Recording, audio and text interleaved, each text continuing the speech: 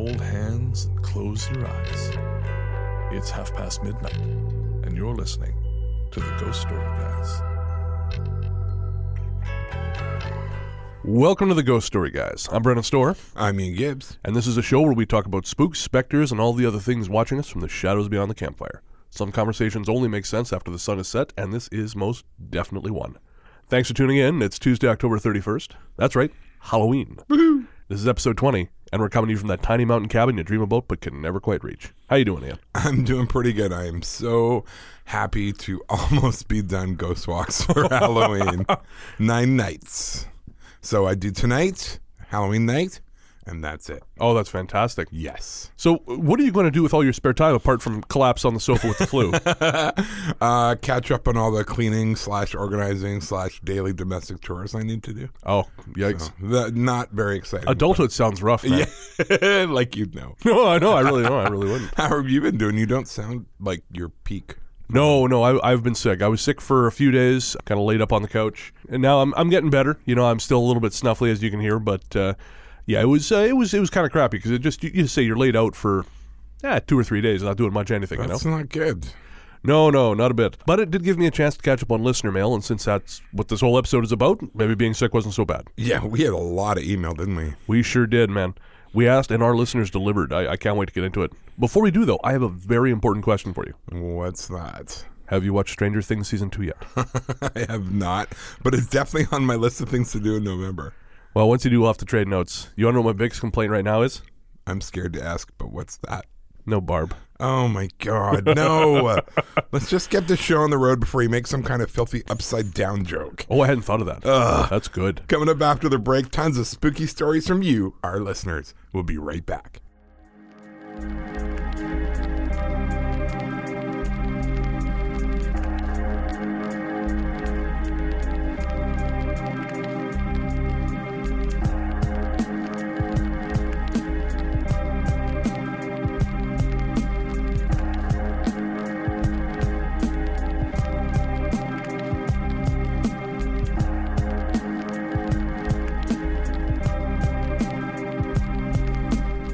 Welcome back. Before we get going, I was listening to your spot on the CFAX Victoria This Week podcast, and you told a story on there I hadn't heard before. You actually listened to that? As your unofficial and unpaid press agent, I listen to all your spots, just like you listen to mine, right? Yeah. Just exactly like that. Yeah, that's what I thought. Moving on. What was it that you hadn't heard before? Which story? The one about you hearing a voice in your ear. Oh, right. I hadn't told you that one. If you had, I don't remember.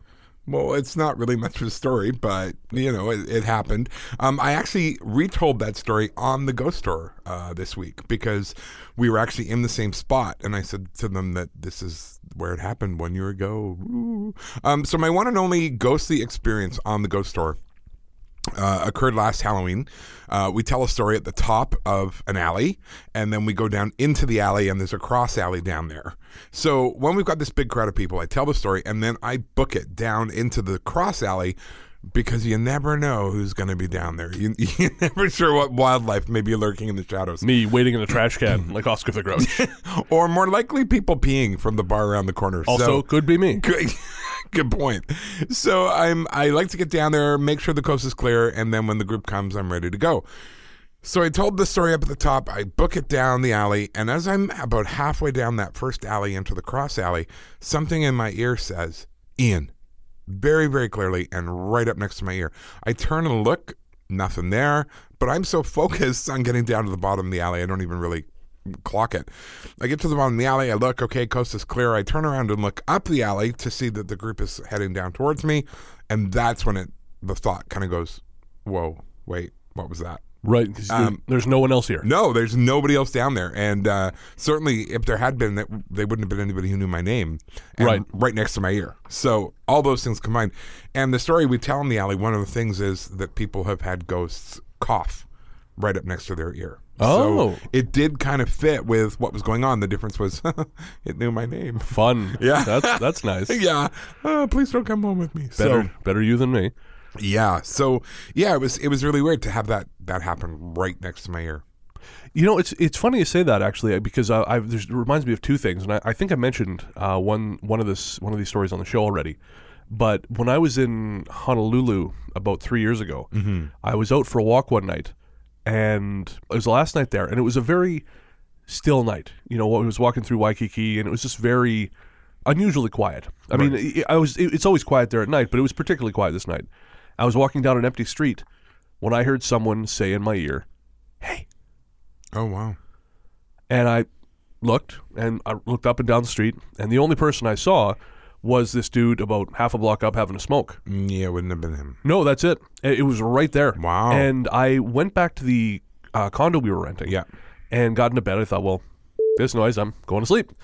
And then I heard two jerks on the door, like someone was trying the door. Oh my God. Yeah. Like someone had followed you home. Yeah. Yikes. Yeah. So I just told Nikki in the morning, she peed the bed, not me. I would have woken her up and go, "Hey, go check the front door. That's right. I think there's someone there who wants to talk to you." And that's how we got divorced. My brave hero husband. Yeah, well, or that's why Brendan came home alone. Yeah, that too. Either or. Divorced Wow. by vacation. Yeah, that happens more than you'd believe.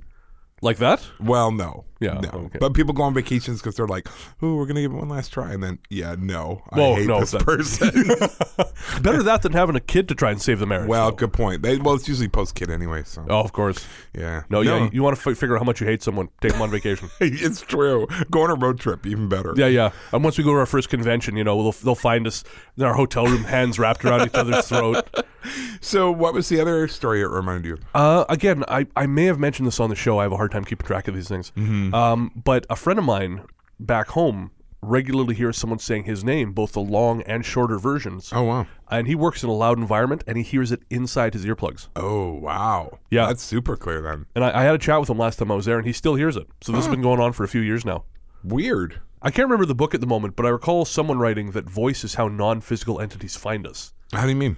Like them shouting your name is a kind of echolocation, and if you respond, then it helps them hone in on you. Yeah, for what? Christ, I don't know. I'm not on their fucking mailing list.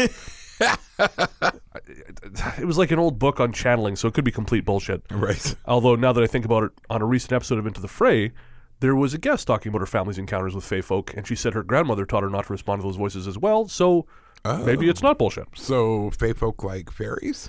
Exactly, yeah. Okay. I've been thinking we should do an episode on fairies in the future. You mentioned that at lunch the other day, and I love the idea except for the title. What was wrong with the title? You wanted to call the episode Not That Kind of Fairy? Well, I wanted to make sure everyone understood. No, Vito, no. Not happening. It's such a spoil sport. Is that responsible adult in the language of your people? I declined to answer on the grounds that it may incriminate me. Yeah, that's what I thought. Hey, how about we get on to our first listener story, because I'm looking forward to those. Yes. The first one comes from Melanie, to whom you sent what appeared to be a wholly incoherent reply. Yeah, I kind of looked back at that, and I have no idea what I was trying to say, but it didn't make any sense. No, and it was like it sent part of the response and not all of it. Oh, okay. So because I looked at it, and I'm like, I said more than that, but it looks like it got the first line and a half and then went. So I don't know. I looked at the inbox and I thought, what the f*** was he saying? What? Jesus, did he trip and fall on his phone? Poor Melanie tells us this lovely long story, and she gets back essentially. Yeah, cool. Yeah, cool story, bro. Frosty narrative. So yeah, I because he's doing pretty good. Like I at least. Oh no, yeah, something no, you. coherent back. But no, you're right. I look back at. I'm like, what's he talking about? I look back and I'm like, oh yeah, no, that's not good. Anyway, sorry, please. Yeah. So Melanie wrote in to tell us the moment that changed her perception of the world pretty much forever. Mm-hmm. She was in grade 2 or 3 and describes herself as your typical books and Barbies kind of 8-year-old or thereabouts. Her family was renting what she calls a nondescript apartment in a nondescript small town in northern BC, and each of the kids had their own bedroom. Her room was scattered with completed school assignments, books, toys, like a lot of kids, I guess. Yeah, it pretty much sums it up. At points in my childhood, actually, I seem to recall having a difficult time finding the floor. That also checks out. So Melanie's favorite place to read was kneeling in front of her twin bed with her elbows propped up on the edge. One day she was reading, and for whatever reason, she took a break to look behind her, and that's when she saw one of her notebooks floating just behind her and to the left. What? Yeah. So what happened? As soon as she laid eyes on it, the notebook dropped to the floor.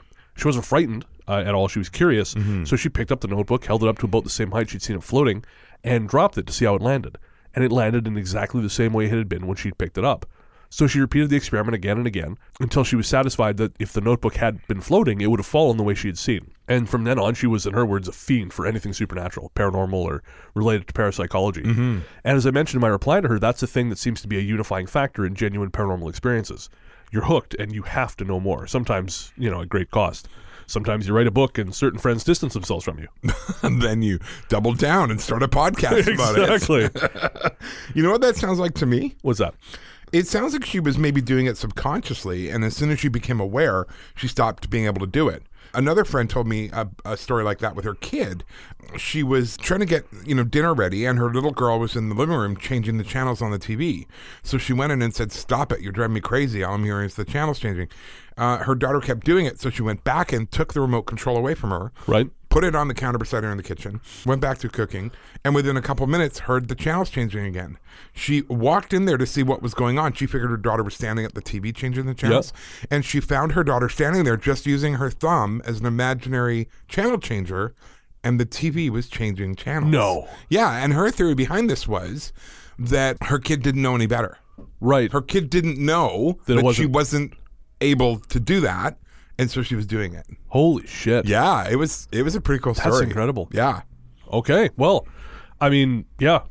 Unconscious psychokinesis, I think you'd call that. Yeah. I mean, that's a really interesting idea. And there have been a few studies on the subject, but nothing the scientific community's accepted for various reasons. Mostly because they have questions about the control measures, which I guess is fair. But well, there was Uri Geller and the whole spoon bending thing. But he was never able to reproduce that under laboratory conditions. At least as far as I know. Yeah, no, I don't think he was either, which hasn't stopped him from getting a lot of press lately, but that's another conversation. You were telling me about one of the remote viewers you researched a while back. He could supposedly do it, but he had a weird name too, didn't he? Weirder than Uri Geller? Ingo Swann.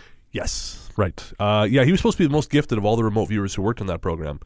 Supposedly, he could not only view remote objects or inside secure spaces, but he could affect the function of a magnetometer, whatever that is, without ever coming near it.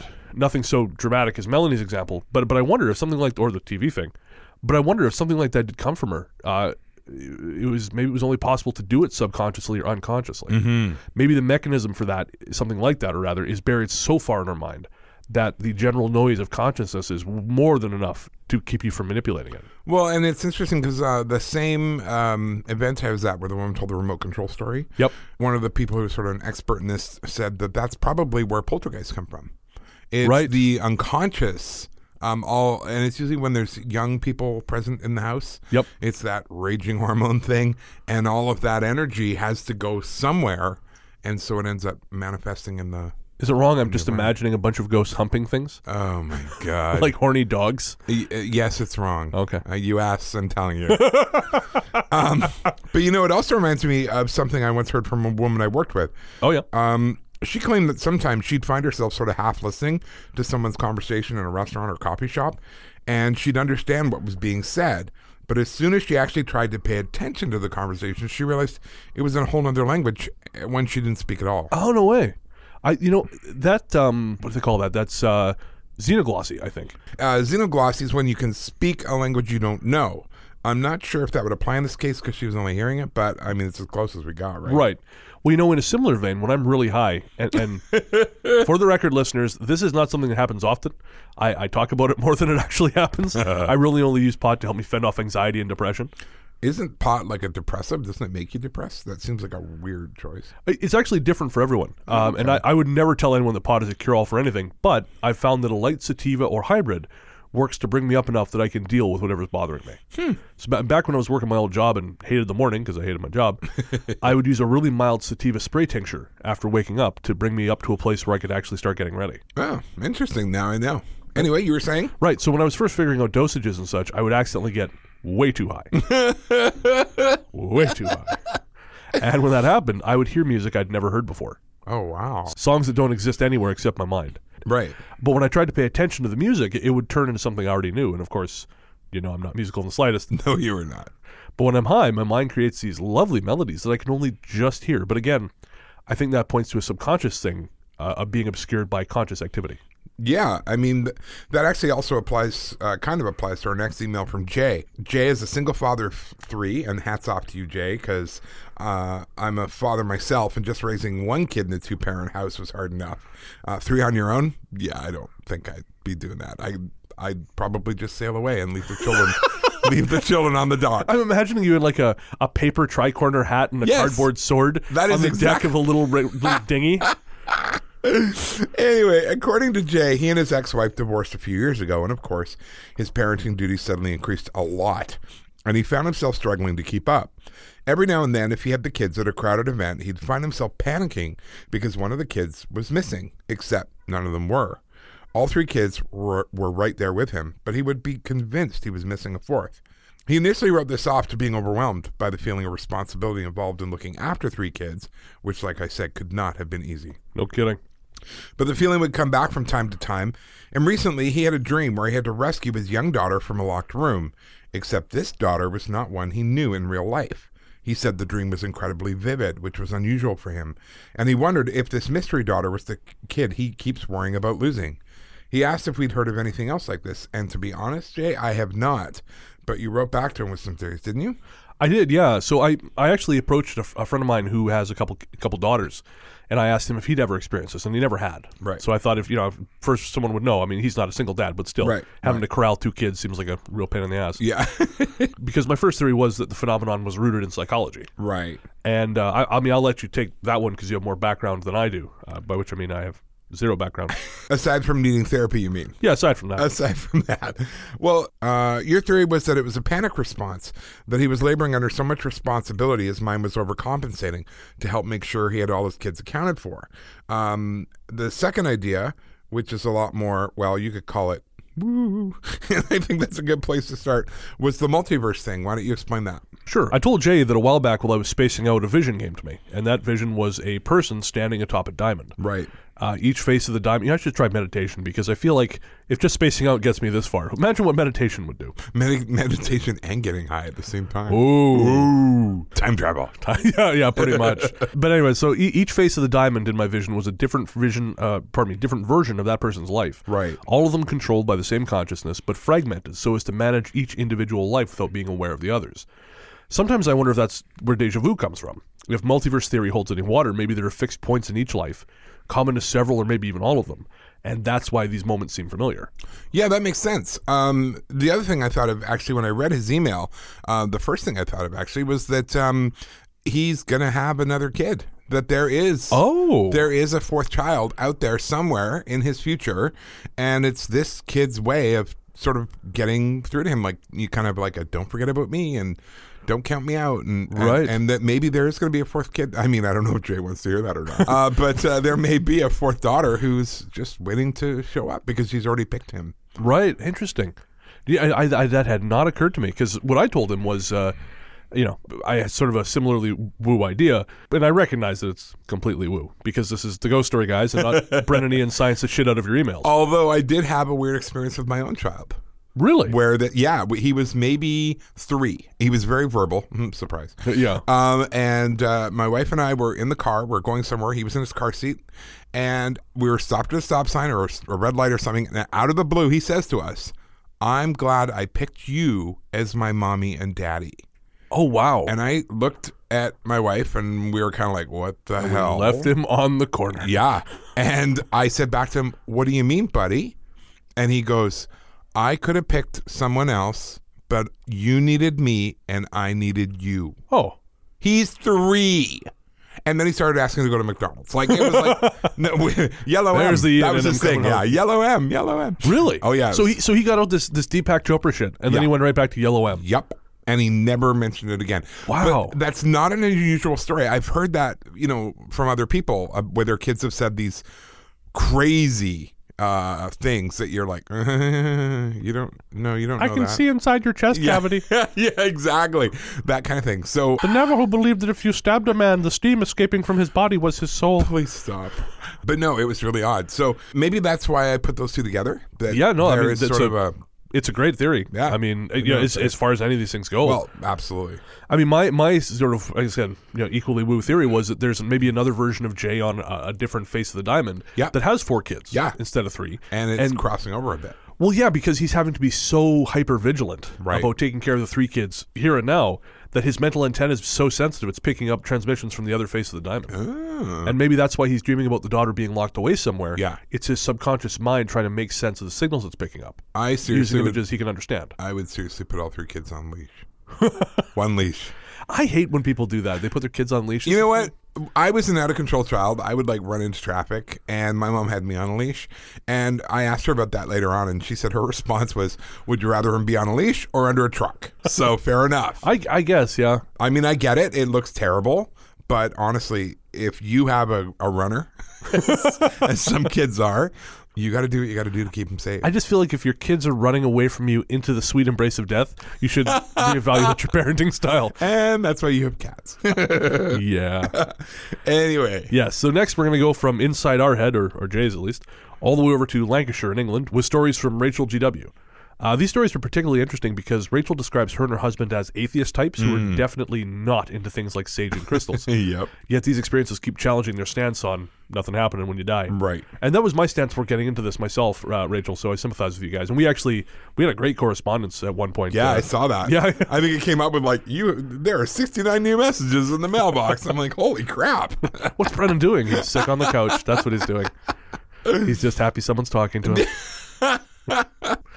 She describes her and her husband's home as a mid-terrace, 2-story red brick cottage built in 1863, and pretty much indistinguishable from any other home on the street, like every house in England. They moved there in May of this year from the other side of the UK, and immediately took to the place. They thought it was warm and welcoming, and she said it had 0 creep factor. Nice. So the pair went on a vacation for a week, returning at the beginning of September, and when they got back, there was a much different feeling in the home.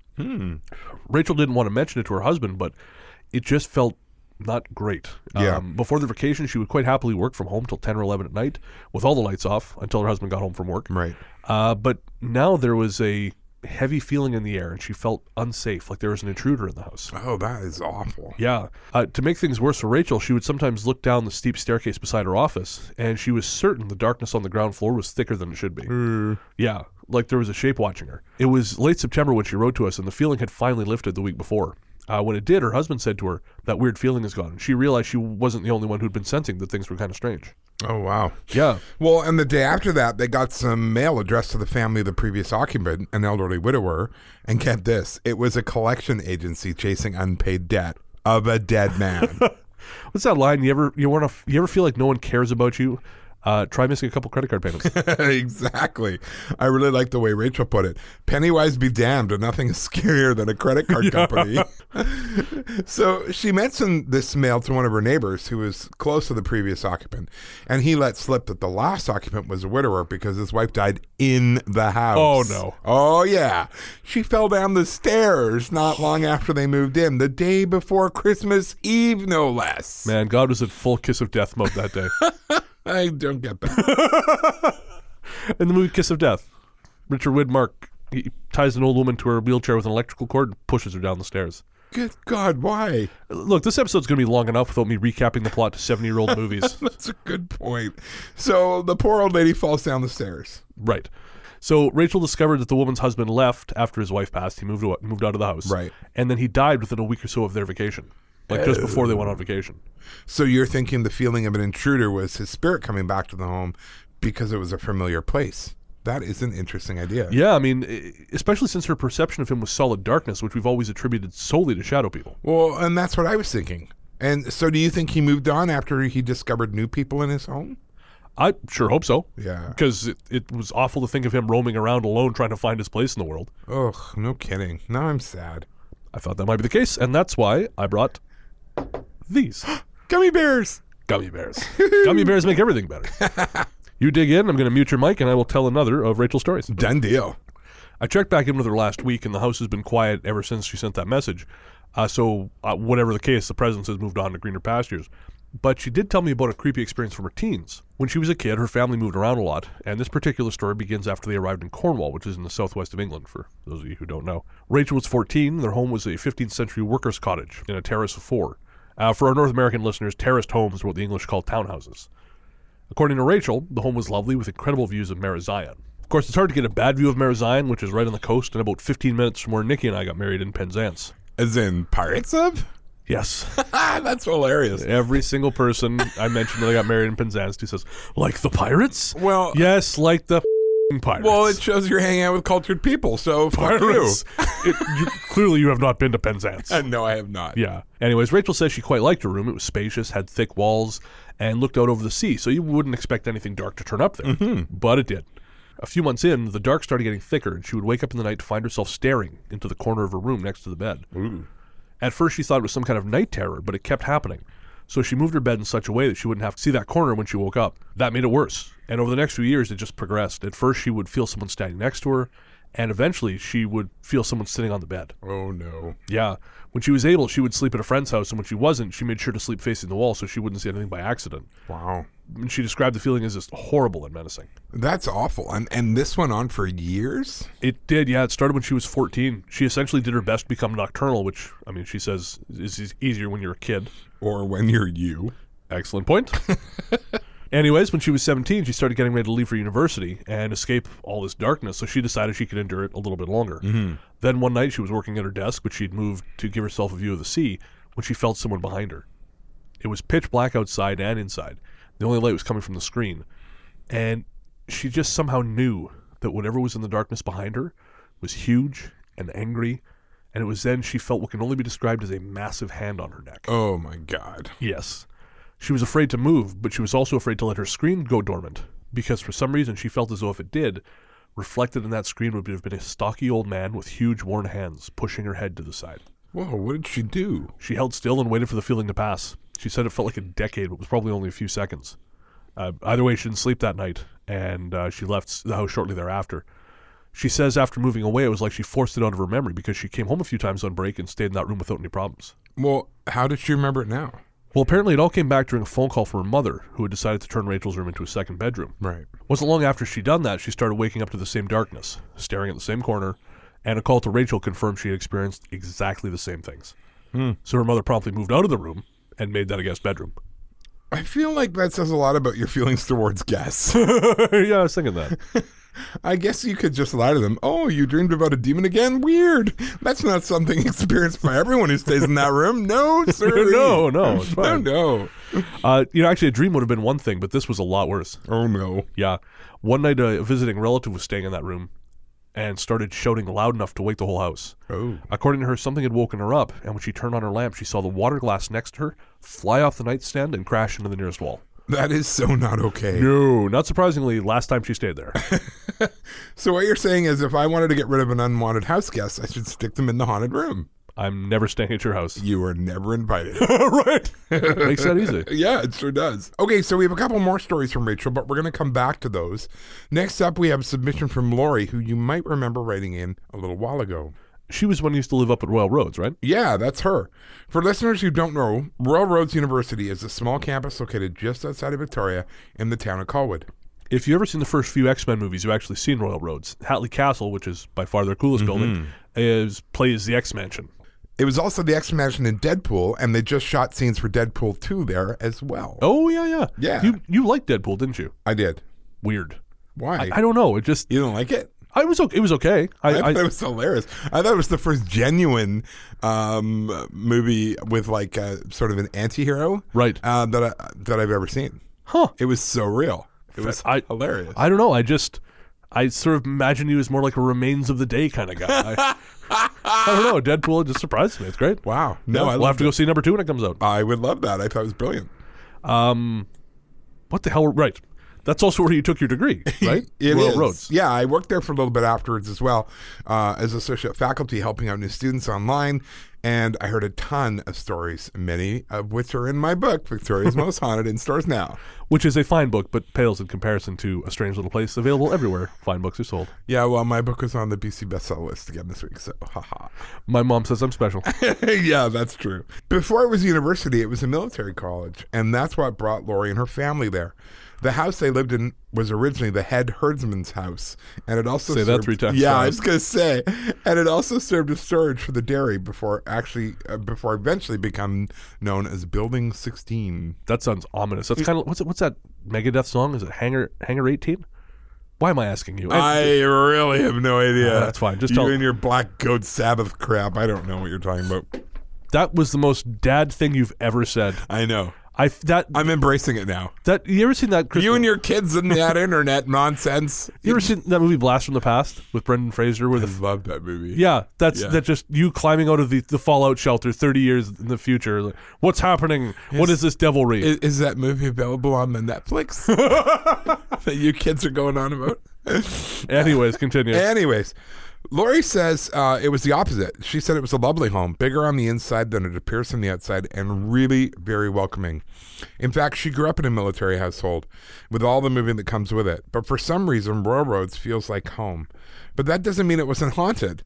Lori's husband was tasked to a naval ship after they were married, so it was quite often that just her and her daughters were alone in the house. Lori began to hear soft footsteps in the long upstairs hall, often followed by what sounded like the swishing of a skirt.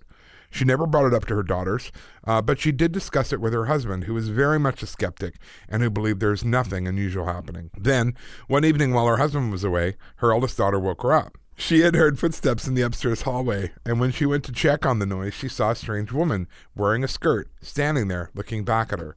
The woman disappeared almost immediately, and after she'd gone, the hallway was freezing. Yikes. 9, 10, never sleep again. Right?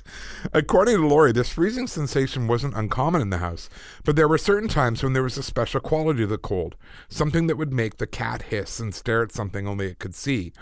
In those moments, the cat couldn't be coaxed out into the hallway at all, and even once it warmed up, she would only enter slowly and warily. So was that it? Oh no, we've got 2 more things left. Of course. One of which is far, far worse. Oh God. We'll start with the less worse one, and that concerns the section of the forest at the end of the path leading away from their house. Coincidentally, I mentioned the same place in my book. I remember that. You said it was profoundly spiritual, but you weren't sure exactly what had happened there or why it felt that way. Is that how a Remains of the Day fan would write? Profoundly spiritual. Profoundly. So I really wanted to make a Jane Austen joke, but I literally know nothing about Jane Austen. I've read Sense and Sound. I was just going to yell, Mr. Darcy! That's all I know. Well, Keira Knightley. Wait. Thanks for trying. So according to Lori, her and her family would regularly walk all over the Royal Roads grounds, except for that particular patch of forest. She said she found it dark and unnerving, which pretty much lines up with my own experience. So I don't know the exact place you're talking about, but I think we've talked before on the show about how little I like the woods around Royal Roads. Mm-hmm. And my friend who used to jog up there would frequently find herself disoriented. Apparently every other forested area she would jog in was fine, but for some reason Royal Roads would produce this creeping confusion. And I kind of wonder if it was the same area. Well, it could be. Do you know kind of where it was? No, not at all. But I do know that the gated road through the forest, which connects Royal Roads to the Belmont Park military neighborhood, is bad news at nighttime. Oh, yeah, I can see that. I'm not a super psychically sensitive person, but on some nights, the area just beyond the gate on the Belmont Park side practically vibrates. Yeah. And that whole area is under like some kind of cloud. I mean, actually, we drove up there one night, you and I. Yeah. And it was creepy. It's got a really weird kind of watcher in the woods feel to it. Exactly. Yeah. It's not evil. It's just other. Yeah. Yeah. And so some of that might make sense after this next story. All right, go on. So the third experience Lori had while living on the Royal Roads grounds was hearing a strange howling scream that sounded part human and part animal coming from somewhere out in the dark. Jesus. Yeah. Did she ever see anything? Well, she did. Every night this happened, which wasn't many, she would see what looked like a black dog with glowing red eyes standing in her yard just at the edge of the light. And the next day, she says, a deer would always be found mauled. That sounds like Black Shuck. That's the ghost dog or demon dog from English folklore, isn't it? It is, yeah. I don't know a lot about it apart from the name, to be honest, but it's interesting to find a connection to such a distinctly English legend in a region that gets so hard for all things British. Or maybe it's not just English again, I don't know. Hey, Luke, if you're out there, you're our resident folklore expert. Is Black Shuck and or demon dogs in general just a British thing? Let us know. Like Hound of the Baskervilles. Oh, there you go. Whatever it is, I hope I never see it, that's for sure. You and me both. Is that it from Lori and Royal Roads? Almost. One last thing. While she lived there, she happened to strike up a conversation with a young family that lived in what's called the Gatehouse. They told her they had a real problem with things going missing in their house. Just little stuff. But it happened all the time, and it would reappear in the most bizarre places. Imagine your house keys going missing and turning up in the bottom of a full cereal box. That actually happened to them.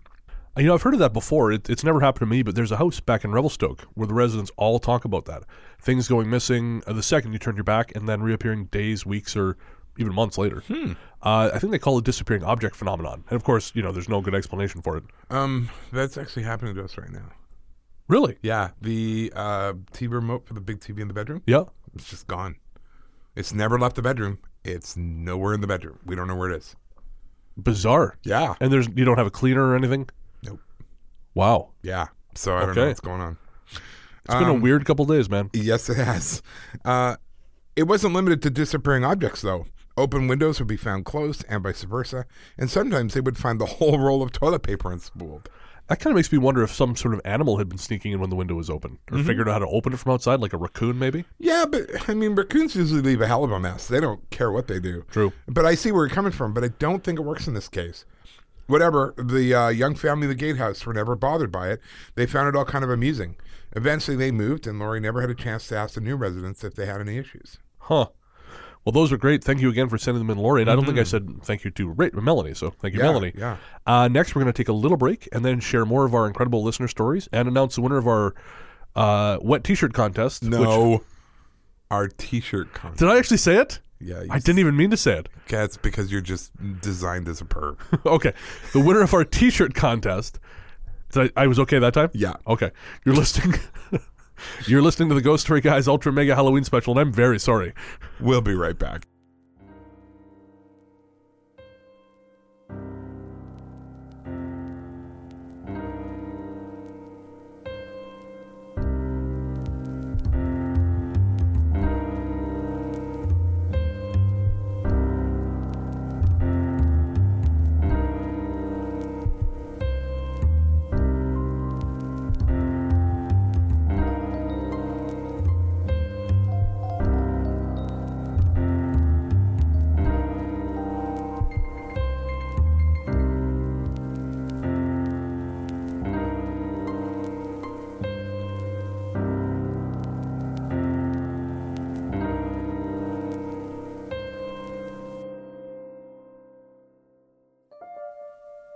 This episode of the Ghost Story Guys has been brought to you in part by CoffeeCrew.com.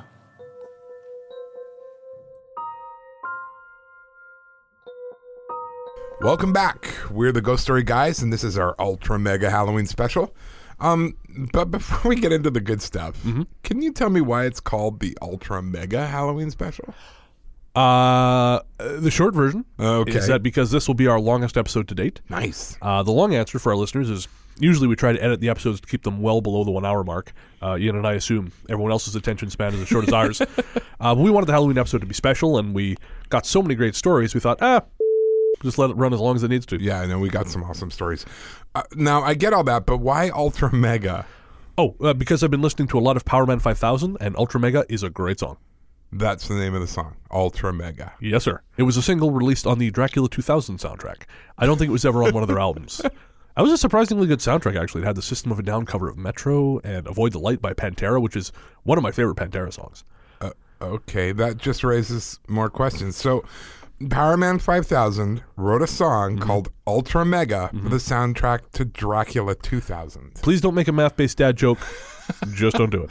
I'm way too confused to make any kind of joke. What is a Dracula 2000? It was a horror movie released in 2000 about Dracula trying to kill Van Helsing's descendants in the modern day. The soundtrack is literally the only memorable thing about it. That and actually two other things. It was directed by Patrick Lussier, who also made Drive Angry, which everyone should watch. Okay. And I think it was the first starring role for Gerard Butler. There was also Dracula 3000, which was unrelated. Of course it was, for maximum confusion. Was that Dracula in space or something? Oh, you've seen it. Oh, God. You've got to be kidding. Oh, no. No, Dracula is in space. Please, for no. reasons which are lost to my memory. Oh, my God. All I remember is it starred Casper Van Dien from Starship Troopers. Right. And it ends with the spaceship on an irreversible course directly for the heart of a sun as tiny Zeus Lister says, "Bingo, must be the front row," and throws a sex robot over his shoulder. You made that up. I did not, and I will prove it now using the technology of YouTube. Folks, give us a second here.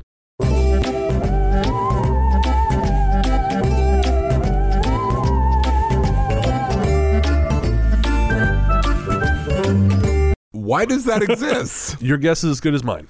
Okay, better question. Why did you watch it? I was 21, single, and had a lot of spare time. So this is what you do with your spare time? Yes.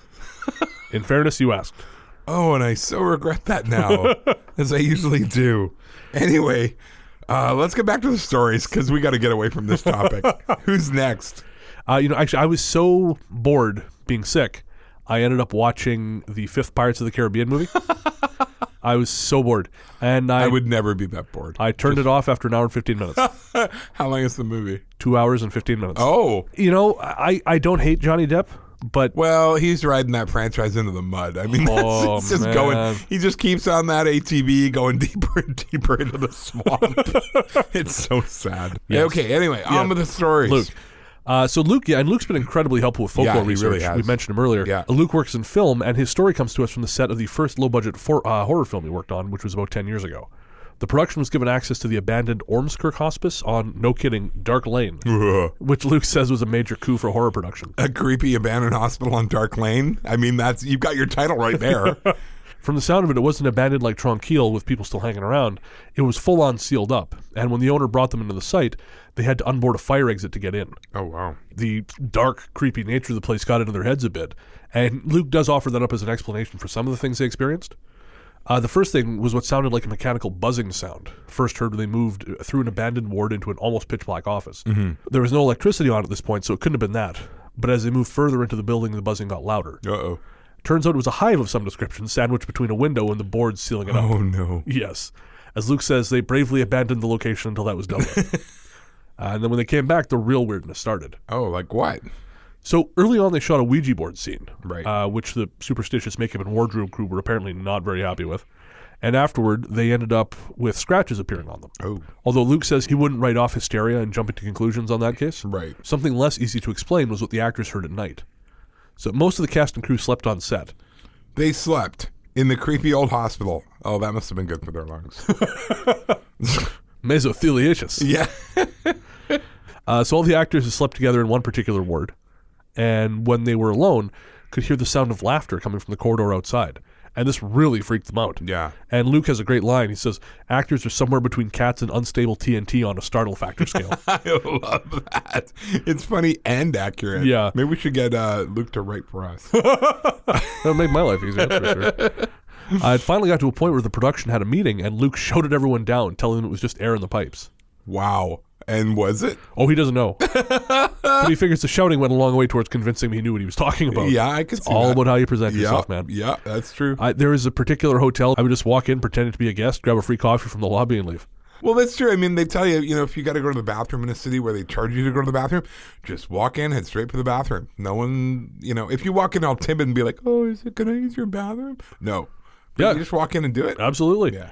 Tell you, pro tip, I do not do this, but I have heard it is possible to walk into a Holiday Inn Express carrying a newspaper in the morning and partake of their breakfast I was buffet. going to say, and score free breakfast. And then... I would give that a whirl. Yeah, no, my friend has tried this and told me it works. I could see it. He's handsome, my friend. I'm cutting off your mic. You're in mic jail. You have the power. I can say whatever I want now. Anyway. All right.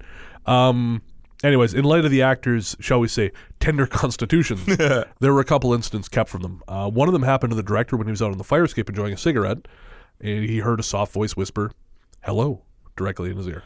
Oh, wow. So kind of like the voices we discussed earlier. Absolutely. Huh. Coincidentally, actually, and I forgot to mention it earlier, a friend of mine here in Victoria told me on Friday he experienced the same thing in his old apartment. It's an old house in James Bay, just down the road from our place. Right. And he would frequently hear someone saying, "hello," in his ear. He had one other thing that happened, which I was going to save till later, but I'll forget because I do that. Yeah. He was laying in bed one night when he felt someone crawling down his body, Ah. and then the TV turned on. Oh, wow. Like almost as if they were going towards Exactly. the The TV was at the foot of his bed. It worked its way down his body, and then the television turned on. Wow. Yeah. That would be kind of cool to have that sort of connection. Like to know where like it traveled from the bed to the TV. Yeah, I mean, it certainly verifies it. Yeah. Because for he's sure. told me before about in other places he's lived having the experience of someone kind of feeling like someone was close to him or creeping around him. But this is the first really veridical thing where there's been a physical experience connected to that. Right. An external physical experience. Yeah. So Cool. who knows? Yeah. Wow. Getting back to Luke and the film crew, the other standout happened to Luke himself. He was sleeping in the hospice too, though in the ward they had entered through. He calls himself the guard dog. Right. The room was a fair size and echoed quite a bit, so whatever sounds were produced, you heard a few times. Except for the sound he heard one night when he went to bed. Right. It had been a really long day of shooting, and he was exhausted by the time he flopped down to sleep. As he was settling in, he heard from an empty corner of the room what he describes as a big, overdramatic sigh that did not echo. Oh, wow. Yeah. So definitely something in there. I mean, even if the Ouija board thing wasn't legitimate, there's enough there where you could reasonably say it was haunted. It sure sounds like it, yeah. And what was the name of the movie? Is it something we can watch? Unfortunately not, no. Luke says 3/4 of the money fell through partway through production, so I don't believe it was ever finished. Hollywood. Yeah. That's a shame, though. I mean, film and TV stuff is so uncertain. I am risk averse, so that is never something I'm going to be doing because I'm too scared of not having a job. Yeah. You did the Film Extra thing, though, didn't you? Yeah, I did. But I mean, it's a lot of sitting around. They feed you pretty crappy food, but I can think of better things to do in 12 hours. 12 hours? Oh, yeah. Hard pass. Yeah. That's the same reason I skipped doing the whole audience member thing when I was in LA. You can get into Kimmel, shows like that, if you're willing to walk in line, or pardon me, wait in line. Yeah. That noise. Yeah, no, for sure. So thanks again to Luke for sharing that with us. I really hope we'll hear more from him. I sure hope so, yeah. Who's next? Rachel from Battle Creek sent in a couple of personal stories. Great. Any opportunity to mention Battle Creek, which is the coolest town name ever, I will happily take. Have you ever been to Michigan? I have not. Once upon a time, a cheap horror movie production based there asked to use one of my photographs for a press release and got real shitty when I asked for money. But that is my only connection to that state. Oh, well, that's disappointing. Well, yeah, you got to pay for art, right? Oh, man, these guys are such dicks. Yeah. It was, I'd taken pictures of all these bodybuilders at the Mr. Olympia competition. No. Actually, after the banquet, I probably told you this, or after the big event, there was a banquet, and because I bought the VIP pass, I got to go, and it's got this huge spread of food, but they're all on prep still because they've got other competitions to do, so they're just eating these tiny little plates of steamed vegetables and chicken. Like supermodels. Yeah, and I walked past them with this huge bowl of ice cream covered with chocolate sauce and cherries. And, oh man, I got some dirty looks. Oh my God. Well, so Rachel's first experience happened when she was just a baby. So I guess you would say it's more her mother's memory than her own. Her mother was in the living room rocking her when a woman appeared to her. The woman was wearing what her mother described as kind of old-fashioned clothes, and she felt as though the woman was there to look at her baby. So instead of being afraid, Rachel's mother held Rachel out for the woman to see, and she disappeared. That's actually kind of sweet. Yeah, I thought so too. The next thing happened when she and her brother were in elementary school. Their parents worked until, 3:34, so the kids would walk home together and be home alone for a little while. One particular day, Rachel and her brother were sitting in the TV room when suddenly an old radio in the living room came on full blast. But that scared the living bejesus out of them. Yeah, it startled them all right. Rachel turned it off, and then her brother and her booked it outside and stayed there until their parents got home. And that was the same living room where her mother had seen the ghost. Ah, okay. Well, a friend of mine grew up in Newfoundland and had a similar experience. They lived in a neighborhood that was, for some reason, called The Base. Right. And sometimes their stereo would turn itself on at top volume. Huh. I wonder what it is about stereos that lends them to that kind of thing. That's a good question. I mean, maybe the circuitry is easy to manipulate. Yeah, maybe. I mean, I know so little about electronics, I don't dare suggest anything else for fear of exposing the true depths of my ignorance. That must be a new thing you're trying. Just get on with the story. So the final thing happened not long before. You get sassy when you've had sugar. It's true. I'm totally whacked out on gummy bears. So the final thing happened not long before she mailed us, which was earlier this month. Her son is staying with her while he goes to university. And one morning, while walking from the bathroom to the kitchen, she saw a shadow move down the hallway leading to his room. She thought he'd gotten up to use the bathroom, but realized she was in there and decided to head back to his room. She called out his name to let him know she was done in the bathroom, but he didn't reply. And when she opened the door to his room, she found him asleep. He hadn't moved at all. She has no idea what she saw, but she knows she saw something move, and it wasn't her son. Creepy. Right? Especially in the morning before you have had any coffee. See, I avoid this problem by sleeping through the morning whenever possible. Oh, God. You're one of those people who are like, there's an 8 a.m.? Yeah, two of those things? That seems wasteful. I wasn't sure whether I was going to mention this, but I'm going to bring it up just because I think Rachel might find it interesting. Yeah. When I was working on this episode, Yeah. I was, sort of looking through her story, Mm-hmm. and I found myself wondering if her son was going to school in Ann Arbor, because Ann Arbor is the big university town in Michigan. Right, yeah. At least the one I'm familiar with. This was Saturday night. Right. So I was doing this, and I looked up Google Maps to see how far away Ann Arbor was from Battle Creek, and I saw it was about an hour and 15 minutes. And I was looking at the map on my television, and I had, how you describe having pictures shoved into the back of your head? Mm-hmm. It was like I had that, except the pictures I was getting were a car driving on a road in the winter. The sky is the blue of an early winter evening. It's not dark, but it's blue. Yeah. The trees are bare. There's snow on either side of the road, and the car is going. It's going somewhere, and wherever it's going, at the end of it, there's a room. It's wood, and there's maybe gold or brass, Right. and there's a sense that you're warm and safe, and you don't have to be accountable to anyone or worry about your time. I got this sense of hours spreading out in front of you that you could control, and Nice. you had your own dominion over deciding how they were going to be spent. And it was bizarre. It actually threw my Saturday off, because I sat there for a full minute staring at the screen. I just couldn't function. I couldn't get this real sense of not longing, but it was almost like a longing. Just this sense of this sense of otherness, of being somewhere else. And I told you at lunch, after this, my whole night changed, because I was driving around and I kept having to convince myself of what year it was, which sounds nuts. But I get it. because I knew it was 2017. Yeah. But I was driving around and I kept looking at things, and especially up on Hillside, which you pointed out, Is kind of the place for that kind of time bending thing going on. Yeah. I was on Hillside Street. I was going up Shelbourne right by Hillside. I found myself looking at the mall, and even though I could see it through the trees, I had this sense in my head that it was much smaller than it really is. Right. And for some reason, I felt like it was the 1980s.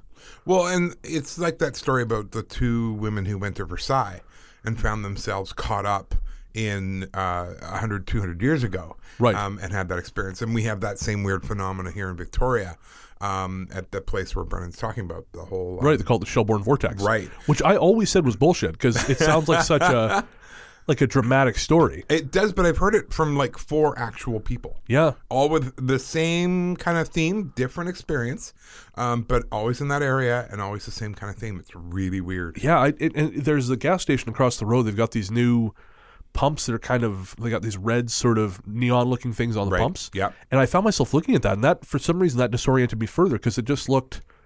Looked wrong. It looked wrong. It didn't, and then I had to look at the 7-Eleven and say, no, the 7-Eleven has been there for a while. Right. The 7-Eleven is new, and it wasn't there whenever you're thinking. But I Right. kept having to look at things, like find new cars, and go, no, there's a new car.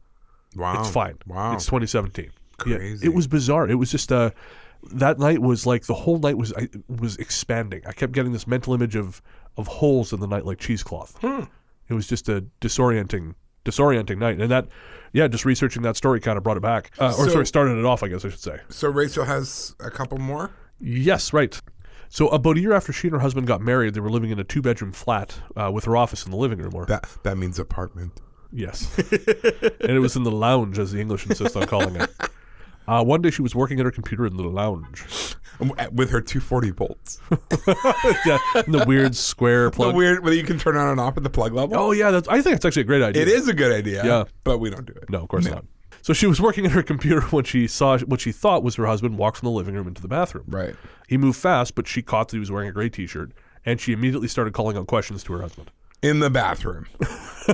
It drives me crazy when people talk to me through the bathroom door. Oh, God. No one in the history of the universe has said, you know what the best medium for having this conversation is? A solid chunk of wood. No kidding. In Rachel's defense, she jokes about that. She said the poor man knows no peace. So after he doesn't respond to a few of her questions, she starts getting kind of pissed. Or I love how she puts it, because this is what Nick says too. She started getting shitty. Yes. And her tone reflected that. So imagine her surprise when her husband comes out of the bedroom, having never been anywhere near the bathroom. So what the hell had gone on in there? Nothing. It was empty. Oh, wow. Now, what made it extra creepy for her is she had just inherited some items. The story goes that her mother had a cousin named Graham who was quite fond of her. Right. And one day when Rachel was still a nursing baby, Graham and her mother had gone for coffee. Her mother went home to feed Rachel, and a little bit later, Graham turned up at the house with what Rachel calls an ugly-as-hell 70s print of a woman feeding a baby. He had seen it in a junk shop on the way home and bought it for her mom. Now, Graham suffered a violent death not long after, and Rachel's mother found it too upsetting to look at, so the picture ended up with Graham's mother. Right. Well, when she turned 30, Rachel was finally given that picture because she was, the baby who had been thought of when he saw it. Yeah. Well, that happened not 48 hours before seeing that gray man in her house. Oh, wow. So you think he was attached to it? I more think there's something to the emotional resonance of the gift finally ending up back with Rachel since she was the one nursing at the time. Right. Well, that's kind of adorable and horrifying at the same time. Yeah. Thank you to both Rachel from Battle Creek and Rachel GW for sharing your stories. We have one more contributor before we bring it home tonight, and that is Alexa. Now, you know Alexa personally, don't you? Sort of. We follow each other on Instagram. We've exchanged a few messages, but we've never actually met. She's a meditation teacher from the Pacific Northwest who has an adorable cat named Olivier. Ugh. But I like cats. I'm not saying anything. Anyways, Alexa is American, and no one's perfect. But her stories are from right here in Victoria, a few blocks away from the studio. Cool. You remember in the last episode I told a story about standing in front of St. Anne's Academy on Humboldt Street? Yeah, of course. Yeah, you were standing there with a friend late at night, and suddenly the police turned up because someone had called in saying a man and woman in front of St. Anne's were in trouble. That's it. Well, Alexa has had her own experiences right along that same wall. Oh, wow. According to her, several times while walking east along Humboldt on the St. Anne's side, she had heard someone walking next to her on the other side of the low wall that borders the grounds. She hears clothes rustling, feet in the grass, everything that would suggest someone is there, but when she gets to the main gate and looks around, not only is no one next to the wall, but no one's near it. Oh, wow. She says this happened multiple times in the years she's been visiting Victoria. Another time, she and her husband were walking west along Humboldt, so back towards town, Right. on the same side of the street around 9:30, 10 at night. She swore she could hear someone on the other side of the wall, this time not only walking, but singing. Huh. But when she peeked over the edge, again, no one there. Oh, that is so creepy. Yes. She also says that she's sensitive to the energy of places and that the Mount St. Mary's Hospital, which is just around the corner from the area, has so much energy swirling around it, she sometimes worries it'll knock her off her feet. That whole corridor between St. Anne's, St. Mary's, and St. Joseph's is all pretty weird. Interesting. Yeah, it's a weird. There's a little restaurant in the hotel there, and it's kind of on the sidewalk. And I've sat there and had coffee before, but it just feels really unsettled. Oh, in Fantastico. Yes. Yeah. No. It just feels unsettled. So I've been there a couple times, but yeah, it doesn't feel like a settled place. Yeah. Alexa also mentioned that Quadra, kind of down there by Humboldt, is really just different. And I know I've definitely found that walking around it's just quiet. Yeah. It's a very quiet, which is nice. Yeah. But it's not a pure quiet. It's kind of a strange quiet. Absolutely. Did I ever tell you about the Walking Man? No, I don't think so. So to our listeners who don't know the area, St. Anne's Academy is at the northern end of Beacon Hill Park, which is a 200-acre green space at the south end of the city. Southgate Street separates the Academy grounds from the park, and sometimes at night, a friend of mine used to see a lean man dressed in denim loitering, and he would fall in behind her as she walked past, and she could hear his footsteps. But whenever she finally turned around, he was gone. Like he was never there. Wow, you definitely had not told me that one. I mean, that's really interesting because they moved burial cairns to make way for the park, right? I had heard that, and I mentioned it to my reply to Alexa, but I wasn't 100% sure. Yeah, no, they definitely did. They had no idea what all the big rocks were for and decided to start moving them was, the way to go. God. Yeah. For a place that makes such a big deal out of respecting the First Nations' right to the land, people here sure destroy a lot of their sacred sites. Yeah. I mean, that story you told me a couple episodes ago about construction crews on Bear Mountain accidentally dynamiting a burial site so they wouldn't have to bring in archaeologists and slow down the work schedule still shocks me. Well, we have a pretty proud heritage of this, apparently, in Victoria, because when they were moving the burial cairns, they were pulling the bones out. Whenever they found them, they'd pull the bones out, and they were storing them in if you're facing the legislature, there's a building on the far left that's kind of attached by a walkway or portico. Yep. That was the original BC Museum, and they were storing all the human bones they found in the basement of that building. Yeah, and things were creepy, super creepy. So they eventually got the bones out of there, moved all these government office workers in, but no one could stay in the building because they were so creeped out because they felt people were around them and people were following them. So they actually brought in some First Nations people to cleanse the building. They had to do it 3 times before. Wow. And even now it's still not 100%. So when they cleared away the stones, I stupidly thought they just moved the stones. I didn't realize they knew it was cairns. Well, no, I don't think they knew it was cairns, but once they found the bodies, they're like, oh, cool. and just started hauling the bones. Same with when they were cutting down the trees, the sacred groves that they used for sky burial. On Laurel Point there. Right. And there were many around here. There were lots. The bones would fall out, and they'd burn them or throw them in the ocean. Jesus. But if they were feeling extra conservative, they would take them as souvenirs. They'd keep them in their parlors. Holy crap. Yeah, not good. So don't be too shocked. We have a proud history of this in Victoria. That's crazy. Screwing over sacred burial sites. Wasn't there, I seem to recall hearing a story about there also being cairns moved along Beach Drive, Oh, okay. just past St. George Terrace, or King George Terrace. Right. Have you heard anything I about that? haven't heard about that, but it wouldn't surprise me. Oh, okay, yeah, no, I recall hearing that. I just heard a story from one guy who was telling me about they were building something in the 70s, and he said they would find bones, and the construction guy would go, cover them up, keep going. Really? Yeah, because they knew if they brought in an archaeologist or It's going to slow things it would right slow down. things down. So just cover it up and keep going. Shove it in your pocket, keep going. Oh, man. Yeah. Back in Revelstoke, the courthouse area Right. is sort of the most densely haunted part of town. And I remember someone saying once, well, was it an Indian burial ground? I mean, I do tend to think people default to that because they've seen Right. Poltergeist too many times. Yeah. But- well, there's some truth to that. Oh, yeah, That's no, the absolutely. thing. But, there's nothing on the record to suggest that. Right. However, and I mentioned this in the book, it's entirely possible that, being that the courthouse was built in 1912, if they did find anything, Yeah, they were just chucked away. absolutely. No mention was made of it, no Nope. record made. Just Nope. forget it and keep going, boys. So, yeah, but, I'm glad Alexa brought that stuff up because, it's still going on. Wow, that's crazy. Yeah. Anyways, thank you, Alexa, for sending us those. I always love hearing about lesser-known hauntings here. Mm-hmm. And what better way to finish our listener show with a story from here in town? Absolutely. It's especially nice for me given how many local stories I've already heard during the Ghost Walks. New stuff is definitely welcome. Yeah. I love the stories from all over the place. I also love the stories from right here. And I really love how spread out our audience is because that is what makes us amazing, this show amazing, because we've got so many people everywhere listening. Oh, yeah, no, I love it.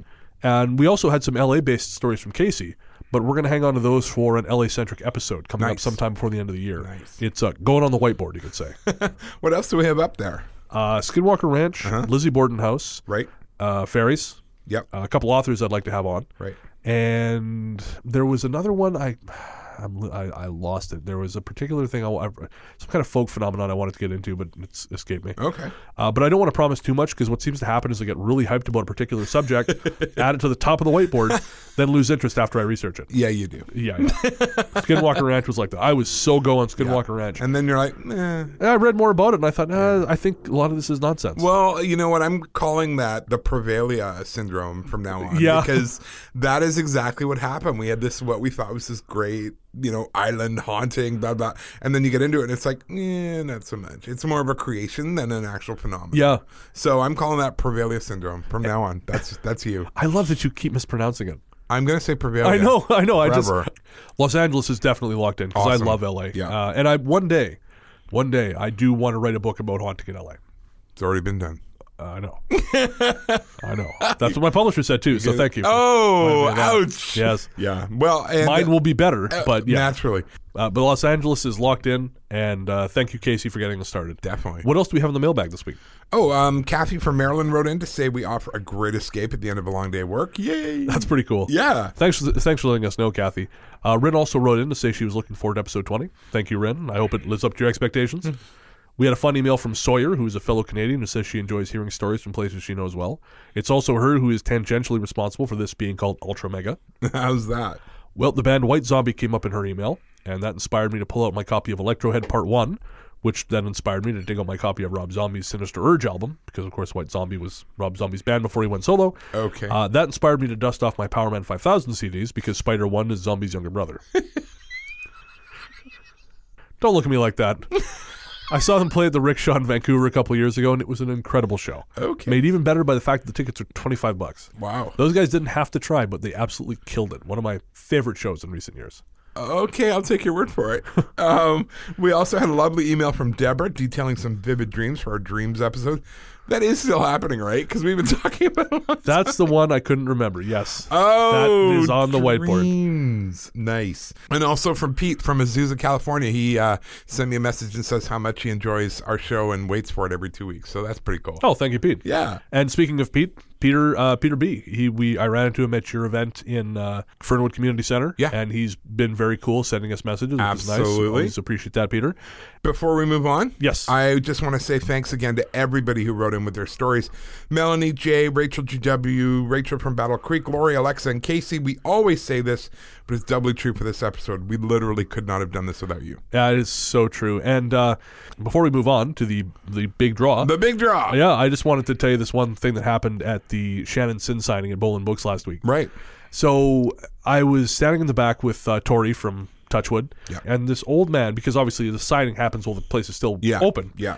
This old man comes over, and apparently he thought, oh, there's a crowd of people here listening to someone talk. Now is the time to browse for novelty socks on this Oh, creaky my metal God. rack. Are you serious? Yep. And he just starts turning this creaky. So Shannon's up there talking, the hauntings of Vancouver Creek. Really?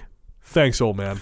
And he didn't fucking buy anything. That's the other thing. He just, oh yeah, no, I've been a nuisance for the day. My work here is done. My work here is done. It's a book signing for you. Oh God. Yeah, it's always fun interacting with the public. Yes. But anyways, speaking of listeners, it's time for our big draw. So it's time for a big draw. Yes, so we have the names written on slips of paper and placed in Brennan's hat. Did you want to draw the first one? By all means, you do it. Okay. Bingo, must be in the front row. First name is... Julie. Excellent. Julie is, well, let's have a look here. Julie's from Victoria. Oh, So okay. that's going to make postage easy. Yeah, very easy. It kind of feels like a cop-out. I think we should do 3 shirts. Give away 3 shirts. So you think the further they are away, the better it is? I don't know. It feels like dirty pool to just, All right, well, let's pull another name. All right, I will do this one. Okay. Bingo, must be in the front row. James. There you go. Now, I'm going to have a quick look here. I have no idea where James lives, but none of the pictures look like Victoria, so Good enough. good enough. All right. And I will let you do the third and final one, The bonus shirt? the bonus round. All right, ready? Ready. Bingo, must be in the front row. Elliot. Elliot, yay for you. Elliot, I don't know Elliot at all, but we follow each other on Instagram. Now, the only thing is, we should admit, when we concepted this giveaway, Yeah, it did not occur to us that people's privacy settings right. would keep us from viewing specifically who had shared. Right. So the number of shares matches the number of likes. So I'm assuming everyone who liked the post also shared. Right. If you didn't, just don't tell me. just don't tell me, because I don't want to have to do all this crap again. No. So congratulations to Julie, James, And Elliot. And we will be in touch via Facebook to get your details, see which color and size shirt you want. Perfect. And get mailing addresses. Nice. All right. So, yeah. We have to order the shirts from Threadless before we can reship them to you. So it may be a few weeks before they get to you, but you will get them, I promise. Absolutely. I've ordered from the Threadless store before and can guarantee you it'll be a few weeks. Okay. But the shirts are great quality, and I think you'll be happy with them. Yeah. So thanks again to everybody who liked and shared episode 19. You helped make it our fastest growing episode so far. Yes. Thank you all so much. We've only been doing this for 9 months, so it's pretty incredible, especially to us, that we have an audience at all, especially one who is so active and enthusiastic. Yeah, it really is. It's strange because it's just me and Ian in a room. Well, and nothing has changed. No, that's it. Since the very first, other than better mics, Yeah. since the very first time we sat down to do this, literally nothing has changed. No, but- So why would we think anyone would be listening? Yeah, but apparently they are. So God bless them. thank you very much. No kidding. Do you have anything to plug? The only thing is, later on today, or Tuesday, Halloween, I'm going to be on CFAX local radio. Of course, yep. From 9 until 10, telling ghost stories and having listeners call in with their ghost stories. Oh, very cool. Yeah, so that'll be all right. What about you? Do you have anything going on? I have a spot coming up with Pair Abnormal Radio on Saturday, November 4th. I know. Do they is it like an exercise group? Where they work on their abs and that's about I hope not, because I am not going to be able to help them. You have abs, they're just They're buried. buried Yes, deep. thank like you. mine, yeah. So anyways, it'll be Saturday, November 4th at 6 p.m. Pacific. Nice. As far as I know, I'll be the first half of the program with Stanton Friedman on the back half. Essentially, I'm warming the crowd up for Stanton, which is kind of crazy. I don't know. It's kind of cool. That's awesome. I have no idea who that is. But you seem impressed, so that's great. He's a very well-known old-school ufologist. I think he's also a retired nuclear physicist. Oh, that's why I don't know, because I don't care about UFOs. Oh, there you go. And I just Ooh. alienated half our audience. Ian's hot take on UFOs. Yeah, I don't care. There's something about you being on any show, either before or after nuclear physicist, that I find vaguely disturbing. Yeah, I'm right there with you. Apart from that, I think, I'm going to be in Minneapolis, Minnesota for a wedding from November 24th to 29th. Nice. So if any of our listeners have suggestions for food I need to try or haunted places to check out, please let me know. Or if you're local. In that order. Yeah, well, yeah, hey, come on. Priorities. It's going to be winter. I don't want to drive around for nothing. Winter in Minneapolis. Yeah, I know. Gross. They have Uber, thank God. Yeah. I was going to rent a car, then I thought, they have Uber? Screw that. Yeah. So yeah, if you're local to the area and you want to get a drink, I may have some free time on either side of the wedding, so if I can make it happen, I will. And that's pretty much it for now. Cool. And what about your radio program? How's that going? The draft copy of my first show has been finished and sent to the station director for approval. Nice. So I'm waiting on that. Nice. I'll probably have to do a little bit more recording before it can go live, but I've found a format I'm happy with, and I'm excited to get started. That is really cool. Well, that's going to do it for us tonight. Don't forget to rate and review us on iTunes, Stitcher, and wherever else you can rate podcasts. And keep sharing. Like we said, all the shares on Shannon's episode really help get the word out, and we'd love to keep that momentum going. Yes. Thanks as always to Bidzonta Music for our bumpers and theme music. You can find him online at soundcloud.com/Bidzonta Music. And did I tell you he's coming to visit? No, seriously. Yeah, in the spring. Him and his wife are coming over for about 6 days. That's really cool that he's coming for a visit. Yeah. We got to figure out all the visa stuff because they do have to apply for certain visas. But yeah, so that should be it. They want to do lots of walking and hiking, or not hiking, but walking. Ugh, hiking, gross. Boy, are they picking the wrong guy. No kidding, right? Yeah, so anyways, it'll be exciting, and hopefully we can get everything worked out. Well, and please keep writing in. We'd love to make listener stories a regular part of our main show. It is awesome. They have the best stories. So please keep them coming. We love hearing from you. Yeah. And, we've keep tossing around the idea of a weekly show as well. Like a mini episode or something that we would probably record on the same days we record the larger episode. Right. And maybe at some point, if we get enough listener tales, that can be part of that. Yeah, that'd be really cool. So, it's... we've had people ask us to do a weekly show, and a weekly hour-long show is not going to happen. I'm sorry, I have a job. Yeah, and I have things to do. So, yeah, I mean, again, that's not going to happen, but the mini-episode thing is a real possibility. Cool. And so, again, keep writing in, and maybe we can make that work. Our YouTube channel is finally live as well, so you can hear all the original music we have on the show without having to listen to a whole episode to get at it. And to be clear, what counts as original music? Everything Peter writes for us. So the theme song and a bunch of bumpers. Awesome. And how can people find that? Just look for the Ghost Story Guys on YouTube? Yeah, exactly. And I'll put a link in the show notes too. Perfect. All right, that's going to do it for us tonight. We will return with a new show in 2 weeks' time. Until then, happy Halloween, and back into the darkness we go.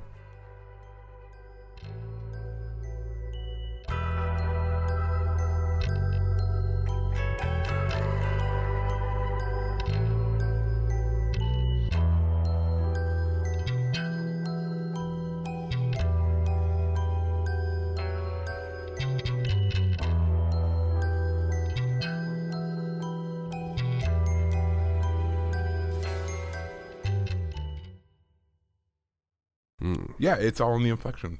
Yeah. Yeah, I get it. I'm a genius, God among men and women, but for different reasons. Because I'm good at listening. No, stop. Yes. Because I can identify my feelings. That's right. Yeah, I think that's very valuable, actually. That's done very well for me. Thank you. Come over here, you son of a bitch. I honestly, I was thinking it. I didn't even realize I'd said it. You're a dirty perv without even realizing it. Oh, me. That's Okay. right, buddy. I've had one meal today. One meal plus stimulants. What could go wrong? Anyways. Jeez. You're like an old horse over there. Maybe try that again. Yeah. Stumbled over that one. Full disclosure, I picked up one of the sour keys from the bowl. And I don't really like sour keys. And So you licked it and put it back? Well, I had licked it. And I'm like, will you notice if I just put this back in the bowl? We can sacrifice a sour key. I ate it. Oh, okay. I'm not that big a monster. It was tempting, though. I thought about it. Yeah, I mean, well, the thing is, like, I'll do it. It's just, you got to be so careful. Yeah, so you learned something You learned today. that. Yeah, I have learned something today. And that's something I wanted to learn. Okay, I'm leaving that in. The power of editing. I hold your life in the palm of my hand. You're choking on the lines? I thought we'd just look at the list. Okay, fine. Bitch. I'm just imagining Superman versus Doomsday. Glitter.